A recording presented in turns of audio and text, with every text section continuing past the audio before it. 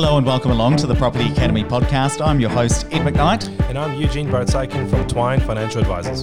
And today on the show, we're going to be talking about structuring your loan. Now, this is something that you will often, or I would actually say always hear mortgage brokers talk about, which is, well, you've got to look at the structure of your loan. We're going to review the structure. And for so long, I always used to think, I wonder what exactly they mean when talking about the structure of their loan. And I think a lot of listeners are going to already have an idea or know vaguely what that means. But we're going to really start to dig into this. And there are kind of 5 different factors that really come into structuring your loan. We're going to go through each of these today, so you can really get a sense of it, because it really is quite broad in terms of how you could, for want of a better word, structure a loan, and each with different benefits. So we're going to talk about these today in the show. And the first one, Eugene, is principal and interest versus interest only. This is one of the things you're going to start to look at when structuring a loan, right? Yep, absolutely. Well, first of all, I guess you're unveiling the magic behind the scenes. Oh, goodness, now I can't surprise everyone anymore.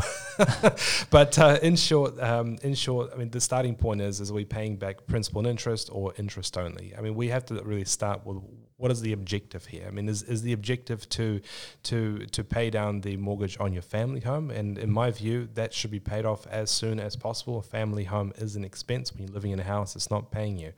So we should pay off that mortgage as quickly as possible, and principal and interest is almost always the best way to do so. Traditionally, a bank would give you a 30-year loan, but sometimes they make some funny decisions. You might be 60 years old and they've just approved you a 20-year loan, for example. I'm not sure if you'll continue to be working at 80 years old. So we need to be quite careful around how long is it really going to take to pay off this mortgage. So the other thing we look at is interest only. Now, interest only makes most sense for investors when you're making an investing decision.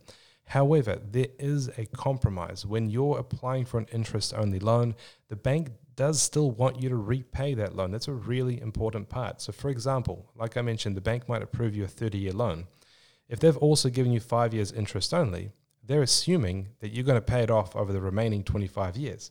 So straight away, they have to now assess that at a bit more of a higher repayment, and you may not be able to borrow as much. But what many investors do is they might get their 5 years interest only, roll it over one more time, and suddenly the bank might say, by the way, you've still got to repay this over the last 15 years. And maybe at that point in time, you made the decision to retire or reduce your hours or start a business or something, and you may not be able to refinance that mortgage like you originally planned.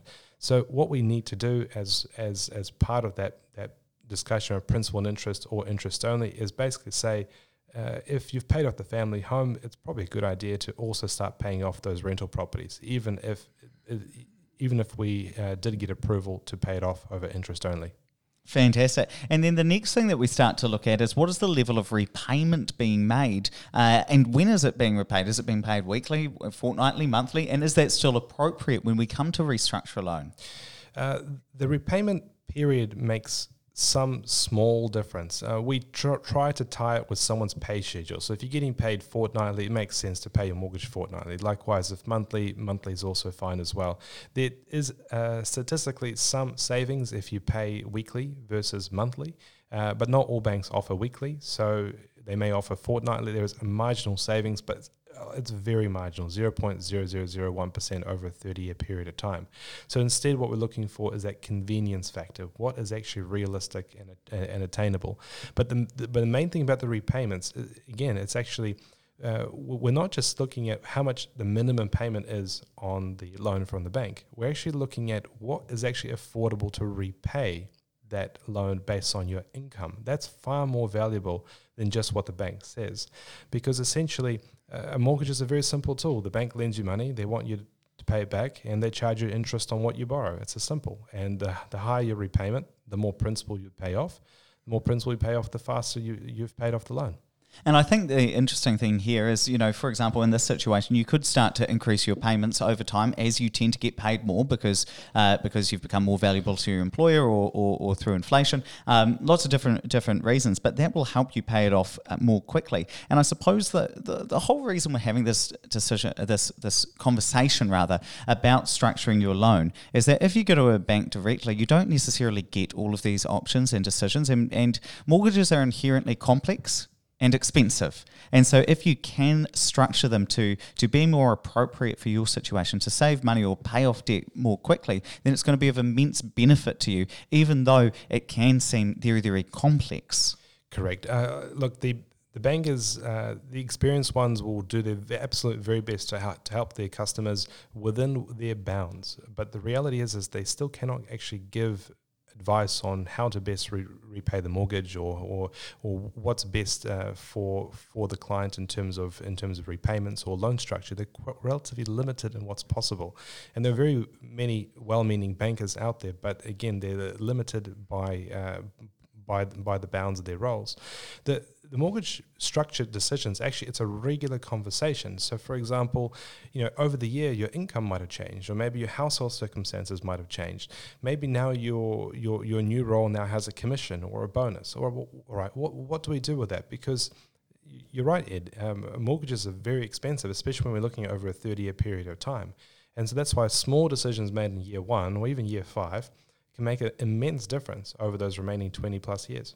So even let's just dig into that instance quickly. If somebody moved from a salary to a role where they are getting more commissions, would you potentially look at a more flexible loan structure where they can make one-off payments to the bank and pay down that principal? Correct. So the higher the level of commission, the more contingency fund you need to set aside. So it's always good practice to have an emergency fund. For someone on a salary, we normally recommend 3 months of your expenses as your emergency fund that once you've set it up, you don't touch. Now, as soon as you go into a commission, you don't know what you're going to get paid next month. You might have an idea, but there's no guarantee. So you need to set aside a larger contingency fund. We normally recommend up to about 6 months.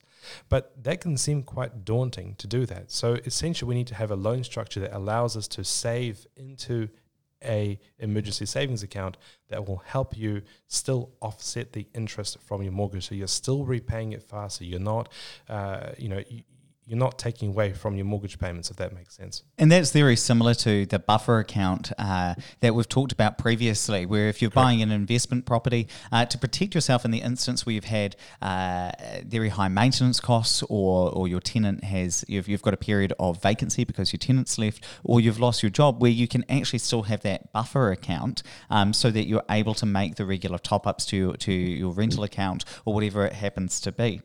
So we've talked about in terms of structuring a loan, whether it's going to be principal and interest only, the repayments you've made, whether there's some sort of buffer account, but we're also looking at interest rates as well. Yeah, absolutely. So with interest rates, it's oftentimes the magic question, do we fix or do we float? Well, if we do fix, how long do we fix for? 1, 2, or 3 years? Well, the reality is no one really knows what's going to happen. We have an idea of what the market's doing. It's maybe a general trend or a few common themes that might be happening in the market. But the reality is we need to understand is what is the right fixed term. So, for example, if you're looking to let's say, review your repayments on a more regular basis, maybe shorter terms might be appropriate because it's actually less about the fact that it's a cheaper rate, but it's also about the fact that it gives another opportunity to review the repayments, increase or decrease them. So, for example, clients who really want a lot more support around and guidance around trying to repay those mortgages faster, well, we oftentimes try to have relatively short fixed rates, mainly for the basis that we can talk to them once or twice a year and see, well, can we increase or decrease those payments? That's the more valuable part than just the interest rate alone. But with respect to the interest rates too, I mean, if we can also compare, let's say, a 3-year rate with a 1-year rate, and we can see, well, which one actually offers us best value. And there are a few techniques on how we can compare that. And just to talk about the difference between fixed rates there, the reason you might review more frequently is that during your fixed period, you're going to make the same repayment each week, fortnight, or month. And so there's not, you're going to be charged extra fees if you're going to try and repay more of your principal above and beyond those payments, which is why you might look to be on that shorter loan term. Have I understood that correctly? Correct. So some banks do allow you to pay a certain amount of lump sum without penalty, might be 5% of that loan amount. Other banks allow you to, let's say, increase your repayments by about 20-odd%, but there's nothing quite like having full flexibility as to what you want to do, whether you want to pay off 10% or 20% or increase your payments by double, for example. So having those regular reviews becomes more valuable in that instance. And similarly, people often will stagger their interest rates or structure their loans such they have staggered interest rates. And what we mean by that is a portion of the loan might be on 3 years or 5 years, a portion might be on 2 years, a portion on 1 year, and a portion revolving credit. And why are people doing that, Eugene? Well, because again, you don't know what's going to happen. So if, for example, if you feel that the interest rates are likely to rise, it probably makes relatively good sense to fix for some of your loan for, let's say, 3 years. But the thing is, when you're fixing for 3 years, you're paying a premium. The 3-year rate's more expensive than the 1-year rate or 2-year rate.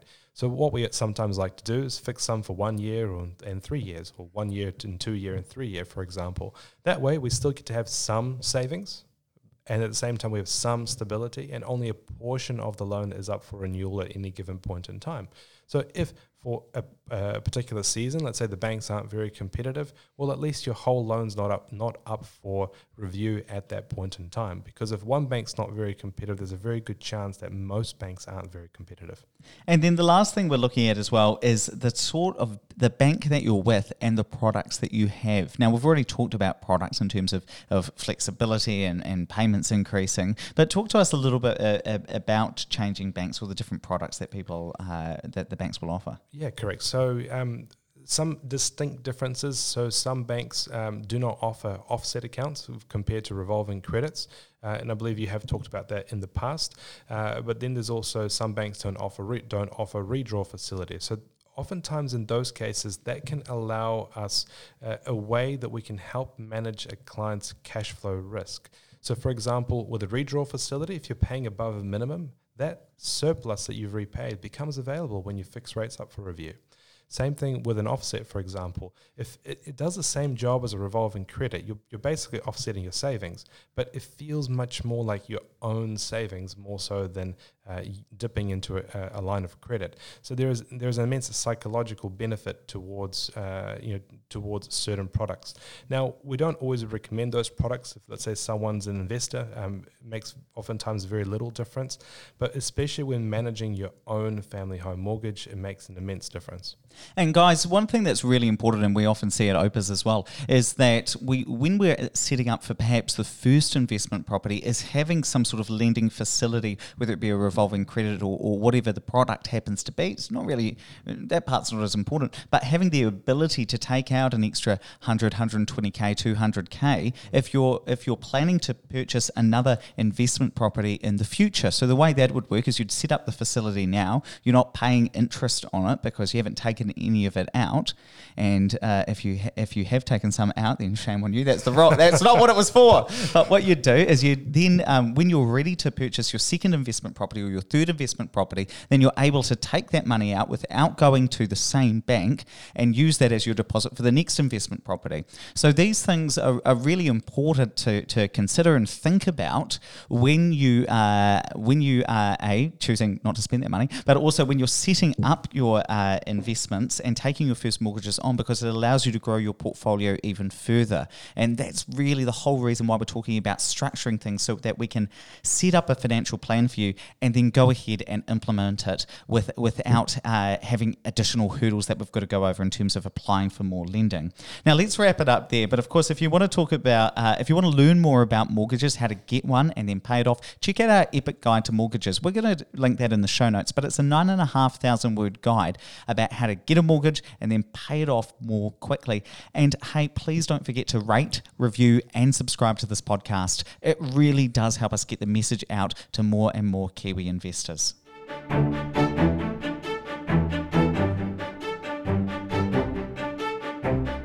Thanks for listening to the Property Academy podcast. I'm your host, Ed McKnight. And I'm Eugene Boatsagen from Twine Financial Advisors. And we're going to be back again tomorrow with even more daily strategies, tactics and insights to help you get the most out of the New Zealand property market. Until next time.